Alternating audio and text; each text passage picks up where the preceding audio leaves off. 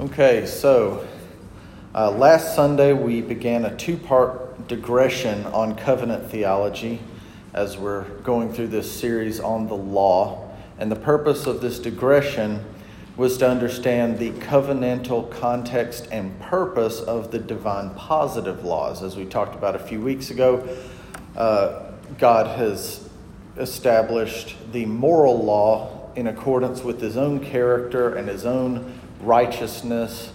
And this moral law transcends all time. It is the standard of right and wrong. But he has also created positive laws to govern the various covenants that he has entered into with different groups of people throughout history. And these laws, because they pertain to unique circumstances of the various covenants, are not binding apart from these covenants. And last week, we looked at the three principal covenants of redemptive history: the covenant of redemption, the covenant of works, and the covenant of grace, as well as the Noahic covenant, which is the first of the other category of covenants that I mentioned, what I call the subservient covenants. Not just I call them, others have called them that. Subservient covenants, and they are called that because they serve those other more principal covenants in various ways. So the Noahic covenant that we looked at last week, as I said, it serves the covenant of works by instructing falling man in how to live in this world that's been cursed by sin. It doesn't save anyone from damnation, but it guarantees the continuation of the created order, of the habitability of earth, and the survival of mankind until the consummation of the new heavens and new earth when Christ returns. And so the Noahic covenant also thus serves the covenant of grace by guaranteeing the continued flourishing of mankind until all the elect of God have been born and have been brought into the kingdom of Christ. So speaking of kingdoms, just to rehash another thing from last week before we transition into today's subject matter, remember that last week I spoke about three kingdoms which God has established and governs through the various covenants. There was the kingdom of creation, also known as the common kingdom. There's the kingdom of Christ, or the church, and then there was the kingdom of Israel. But remember, I said that the kingdom of Israel was actually subservient to the kingdom of Christ in that it was made to represent the kingdom of Christ through types and shadows until the kingdom of Christ would be visibly established. So regarding the covenants that we've looked at so far, the covenant of redemption promised a kingdom to Christ. The covenant of grace established the kingdom of Christ as a reality, albeit it was an invisible reality at first.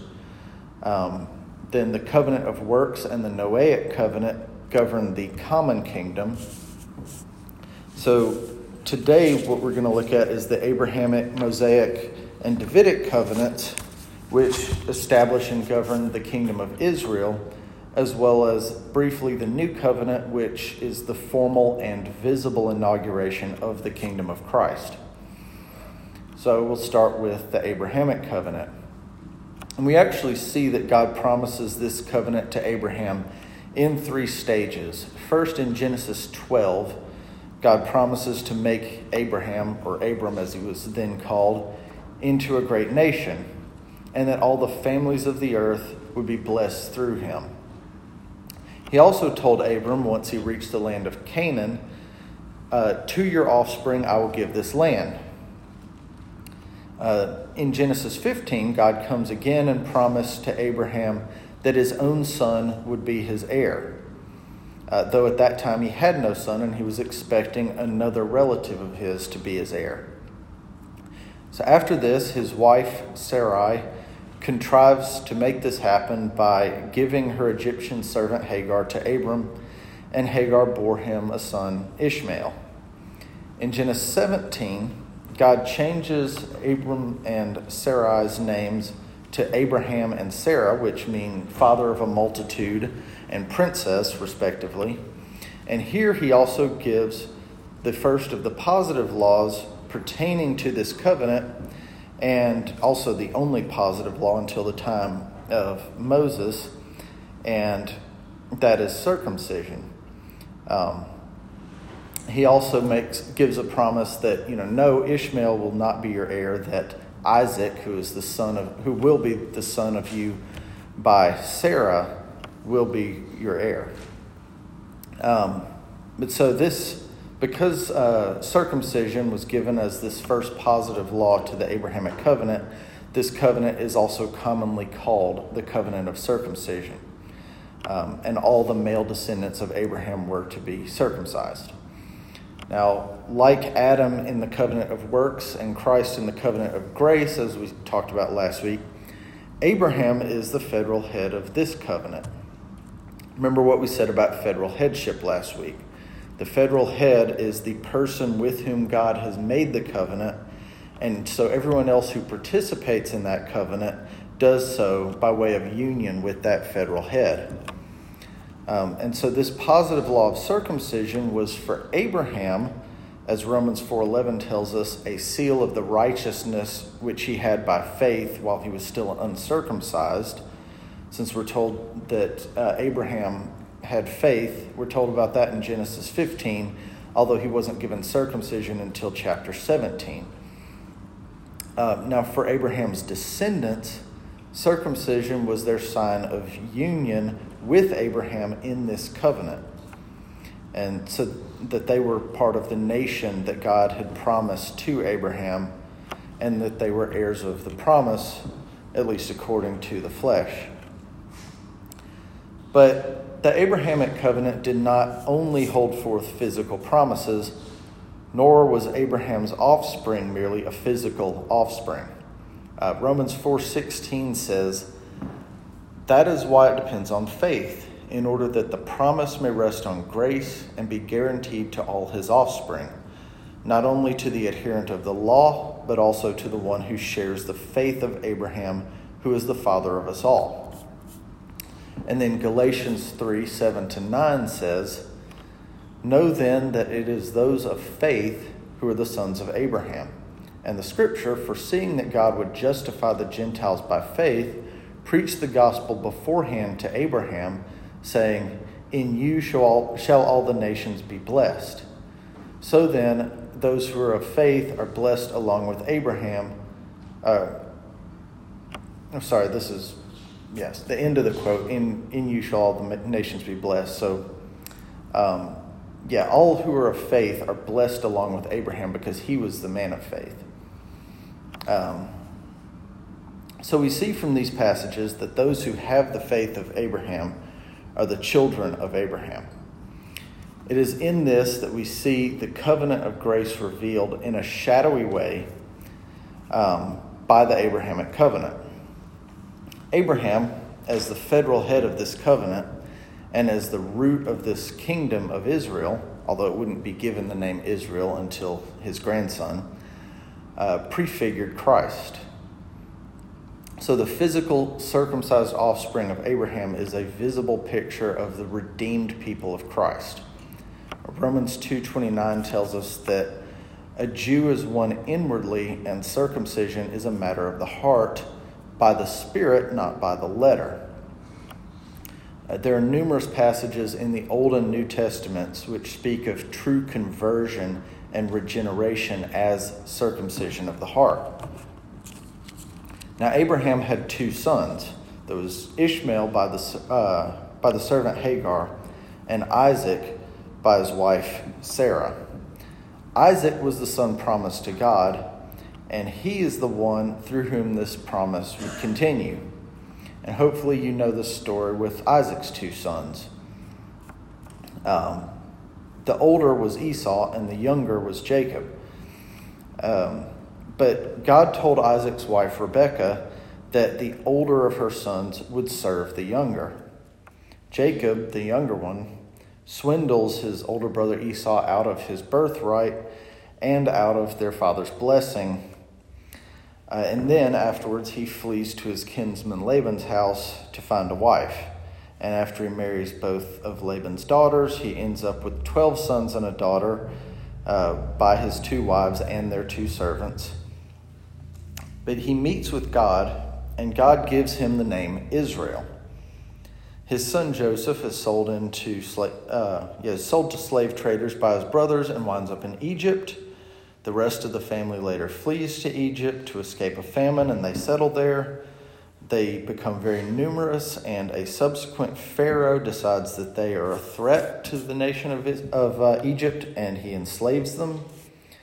He also orders the murder of all newborn sons of Israel, but one such son is put in a basket and sent down the Nile, where he is found and adopted by Pharaoh's daughter, who names him Moses. He grows up in Pharaoh's house, but he also cares about the Israelites, and he kills one of the Egyptian taskmasters whom he sees beating a slave, causing Moses to have to flee from Egypt to Midian. Now after this, he meets with God, who appears to him in the burning bush, and God commissions him to deliver the Israelites from Egypt. So then, after the Israelites are delivered from Egypt, God promises that he is going to return them to the land of Canaan, which he had promised to Abraham, and establish them there as a nation. So, en route to Canaan, they camp at Mount Sinai, and God gives them the law. And this begins with the 10 Commandments, which we've already established in this series is nothing more than the precepts of the moral law spelled out on tablets of stone. He then also gives them many other laws. And some of these detail the moral law by giving more specific applications of the moral law. Others govern how the people are to worship God, and then others provide for the civil governance of the nation of Israel. So several chapters of the book of Exodus lay out the specifications for the tabernacle, and this is the tent in which the glory of the Lord would dwell in the midst of the camp. See, this kingdom of Israel was to be a type of the church, which, of course, the church is Christ's kingdom, and we who are his people dwell with him. But in Israel, as it was as a nation, a type of the church, it has this tabernacle within the camp, which would later be reconstructed into a temple of stone by King Solomon. And this essentially served as God's palace on earth. So just to kind of cover what this tabernacle looked like, even though a lot of you probably know, but just to kind of talk about the typology in order to understand the covenant. The tabernacle had a large fence around it with one entrance, and if you went past that entrance, there was the large altar upon which burnt offerings were made. And inside the entrance to the tent itself was the holy place, wherein the golden lampstand, the table for the showbread, and the altar of incense were found.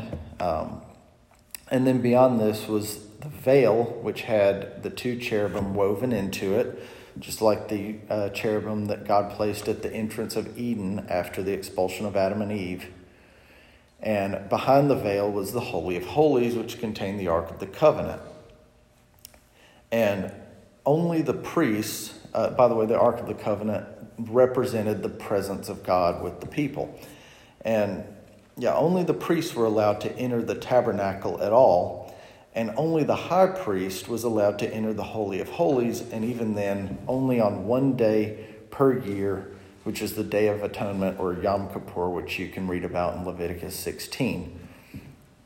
So the Holy of Holies is like the very throne room of God.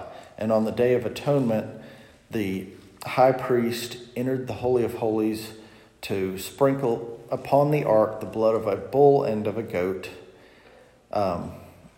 And that was the only time anyone could enter the Holy of Holies. But besides this, there were sin offerings being made on the altar out in the court outside the tent itself year round. And so when you think about this tabernacle, it was a very bloody place with all of these sacrifices being made. And what all of this depicts is that because of the sinfulness of man, we've become separated from God, and we are not able, according to any of our own merits, to enter his presence. If we're going to be able to enter God's presence, it's going to require that our sins be covered by the blood of another who is himself innocent. And this need for an innocent sacrifice was depicted in the sacrificial system of the Mosaic covenant by the requirement that the sacrificial animals be spotless and unblemished. But it's necessary that we understand that these animals could never actually take away sins. The veil over the Holy of Holies still remained. The people could not actually go into it and be in the presence of the ark. Now, all of these pictures were there for the Israelites' instruction, and they should have been able to understand these things through the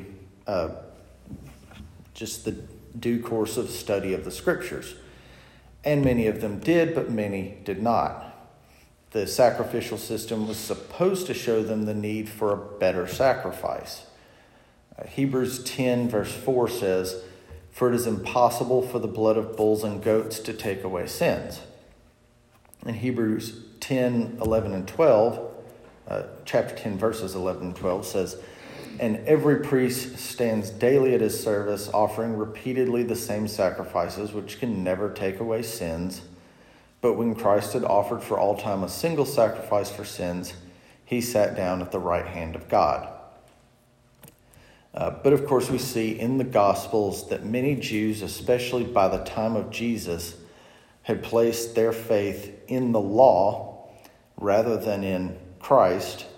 And in fact, their expectation of the Messiah or the Christ was not that he would be the perfect sacrifice to take away their sins, but that he would be a warrior king to deliver them from the Romans. And so even though God gave all of these pictures to instruct the people about the work of redemption and the kingdom of Christ, they just missed it. They didn't understand, and they distorted the meaning of it. So besides the tabernacle and all the sacrifices, we have the other ceremonial laws which deal with things like ceremonial cleanliness, and these regulated how certain diseases and maladies were dealt with. They contained purification rites. They designated certain animals as unclean and unfit to be eaten by the Israelites. And as Israel was to be the visible representation of the kingdom of Christ until the kingdom of Christ was formally inaugurated in a visible way by Christ, Israel needed to display the holiness of the kingdom of Christ. And of course, they were commanded to be personally holy by faith. We have many exhortations in the Old Testament for the Israelites to, as I mentioned earlier, be circumcised in the heart, which is regeneration, and to express loving obedience to the moral law. But in order for the kingdom of Israel to provide a clear, visible representation of this holiness of the kingdom of Christ, God gave them these ceremonial laws which served as a sort of shadow or an analogy for the holiness of the people.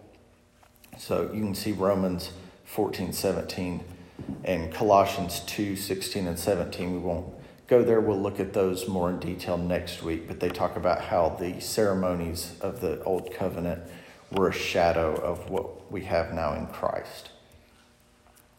So besides the ceremonial laws, God also gave them the civil or judicial laws. Because Israel was established as an actual nation on earth, they needed laws for their governance. And in these laws, we do find some things that are common to all nations, but also the particulars of the laws serve the unique purpose of this covenant, and which is to be a picture of the kingdom of Christ. And so these laws prefigure commands that would later in the new covenant be given to the church regarding how the people of Christ were to relate to one another and to deal with various issues that might arise within the church, especially in order to maintain the purity of the church. These civil laws, one of their purposes was to maintain the purity of the kingdom of Israel. Again, we'll look at that in a lot more detail next week.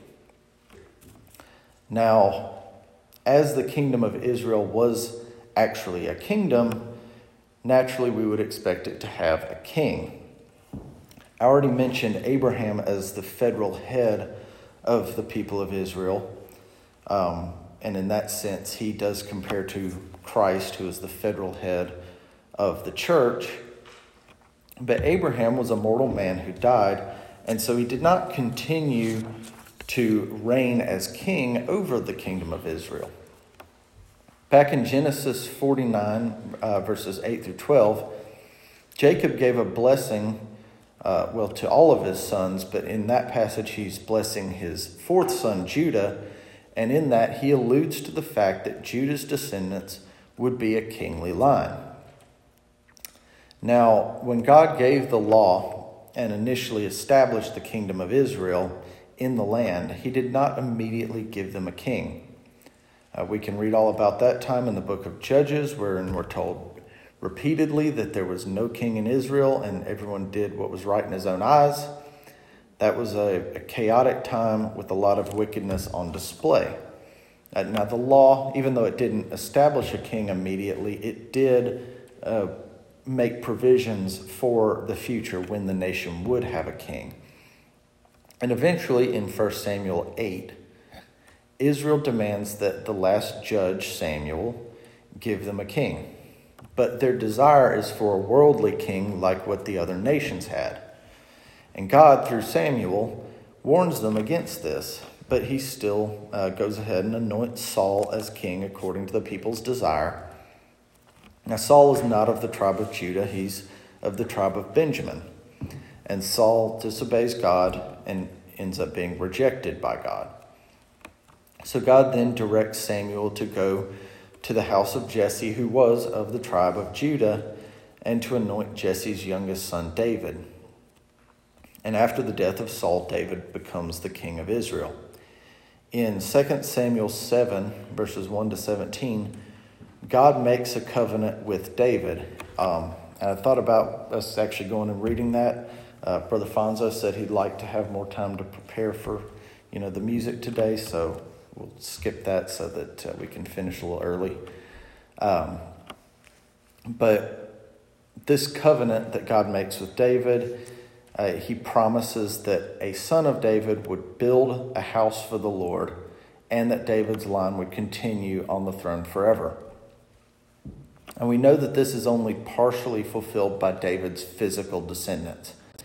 His son Solomon did build a temple of stone in Jerusalem, but we know also that that temple was later destroyed and then rebuilt and then destroyed again, and it no longer stands. We also know that there is not presently a son of David sitting on a throne somewhere in this world. So has God's promise to David failed? And I hope we can all answer that, of course, it has not failed. The promise that God made to David is not ultimately fulfilled in the physical structure of the temple or in any physical lineage. 2 Corinthians 6:16 says, "For we are the temple of the living God." And then Peter says in Acts 2:30 and 31 that David, being therefore a prophet and knowing that God had sworn with an oath to him that he would set one of his descendants on his throne, he foresaw and spoke about the resurrection of the Christ, that he was not abandoned to Hades, nor did his flesh see corruption.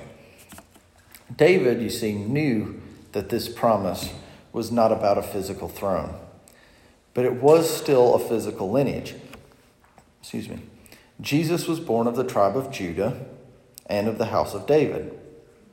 David and his physical descendants were the kings of Israel until the nation split, and they continued as kings of the southern kingdom of Judah for centuries after that. And so they did serve in this kingdom as a type of the kingship of Christ over his kingdom. But their line as kings of Judah had ended quite a while before the time when Christ came. Christ was not born the son of an earthly king. He was born to the Virgin Mary, who was betrothed to a humble carpenter. He never did sit on an earthly throne, but we know now that he sits on a heavenly one. And so finally then we come to the new covenant. And it is in this covenant that we see the kingdom of Christ visibly inaugurated in the form of the church. Again, this kingdom has existed since the time when the covenant of grace was first revealed in the garden to Adam and Eve. And I do believe that it is proper to say that every believer since then has been a part of the church, contrary to those who say that the church didn't exist until the 1st century AD, and also contrary to those who say that all of Israel, including both regenerate and unregenerate persons, was actually the church prior to the 1st century. Israel and the church, I would say, existed side by side, and the church during that time was primarily made up of Israelites, but namely they were those who were genuine believers. And so this visible inauguration of the kingdom of Christ began at Pentecost, or rather it took place at Pentecost, with the outpouring of the Holy Spirit upon the disciples, who preached to all the people who were gathered at Jerusalem, which included foreigners. And those foreigners, we see, heard the disciples speaking in those foreigners' native languages by the power of the Holy Spirit. And after this point, we see that the believers began gathering together in houses. So these gatherings are where we start to see new elements of worship not present before in Israel, and these are what we would call today the local church. And so there were a lot of differences, of course, that we see between the local church, or the way that the church worshiped, and the way that Israel worshiped. First of all, there were no sacrifices and no priests. This is happening after Jesus' death and resurrection. He himself was the final sacrifice. And after his ascension, he went before the Father as high priest with all the sacrificial blood that would ever be needed to atone for the sins of the church. And so unlike the old priests who, as we saw, had to be continually on their feet working and making offerings, he sat down at the right hand of the Father on the basis of that one sacrifice and continues making intercession for us without needing any continual sacrifices. So the veil that blocked access to the Holy of Holies, we know, was torn in two when he died. And as a result of that, now we can take our prayers to God directly without any mediation from an earthly priest. In fact, we see Jesus instructed us to begin our prayers with the address Our Father, which was unheard of prior to that time.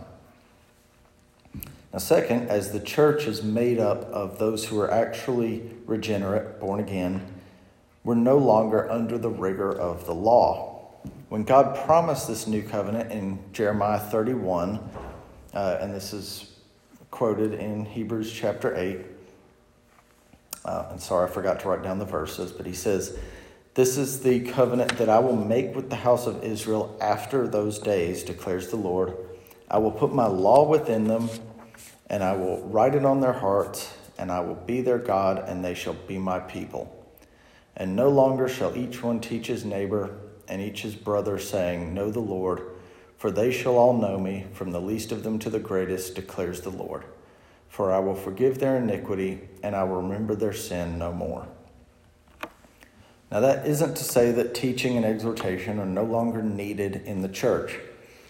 But what it is saying is that God has given us, who are part of this church, new natures which desire to know God and to be lovingly obedient to his law, not as under compulsion like those who are under the law, but actually because we desire to obey as children desire to obey a father that they know loves them.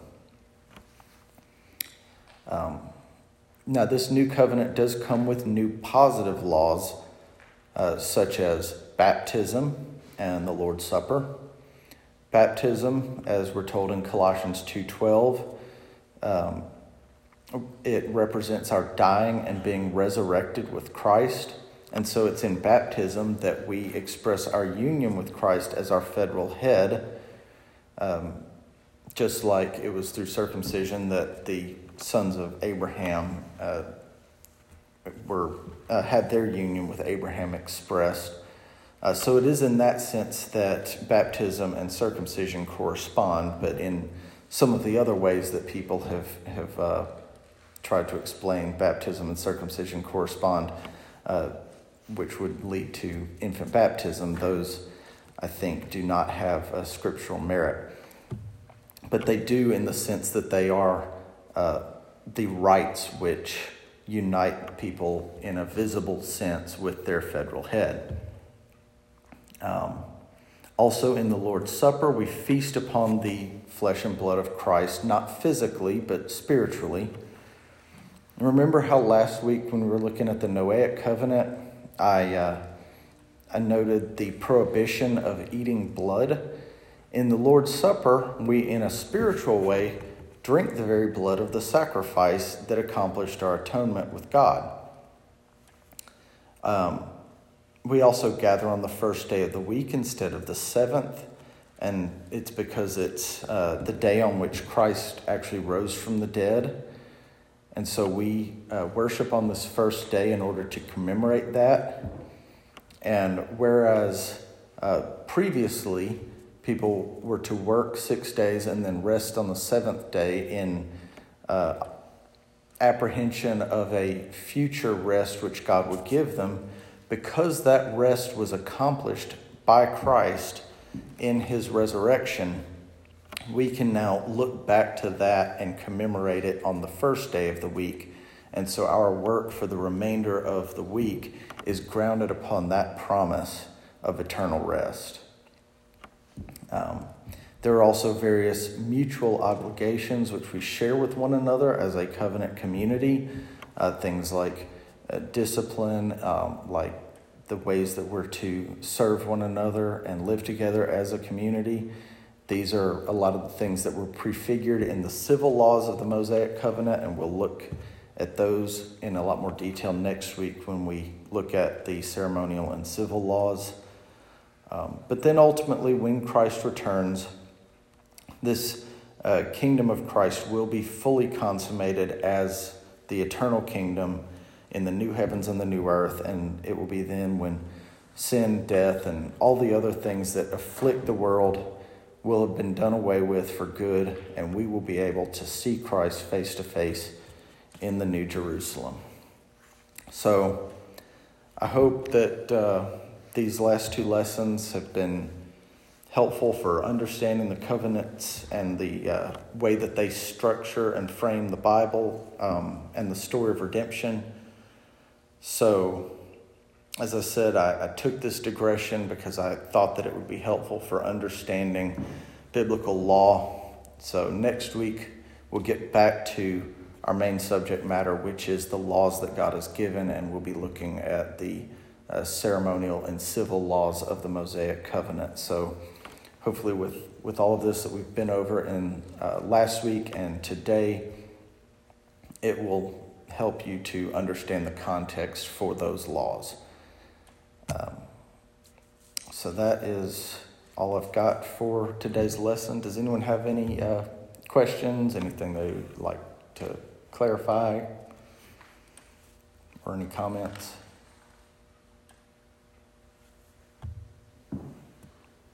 Okay. Well then, Seth, would you pray for us?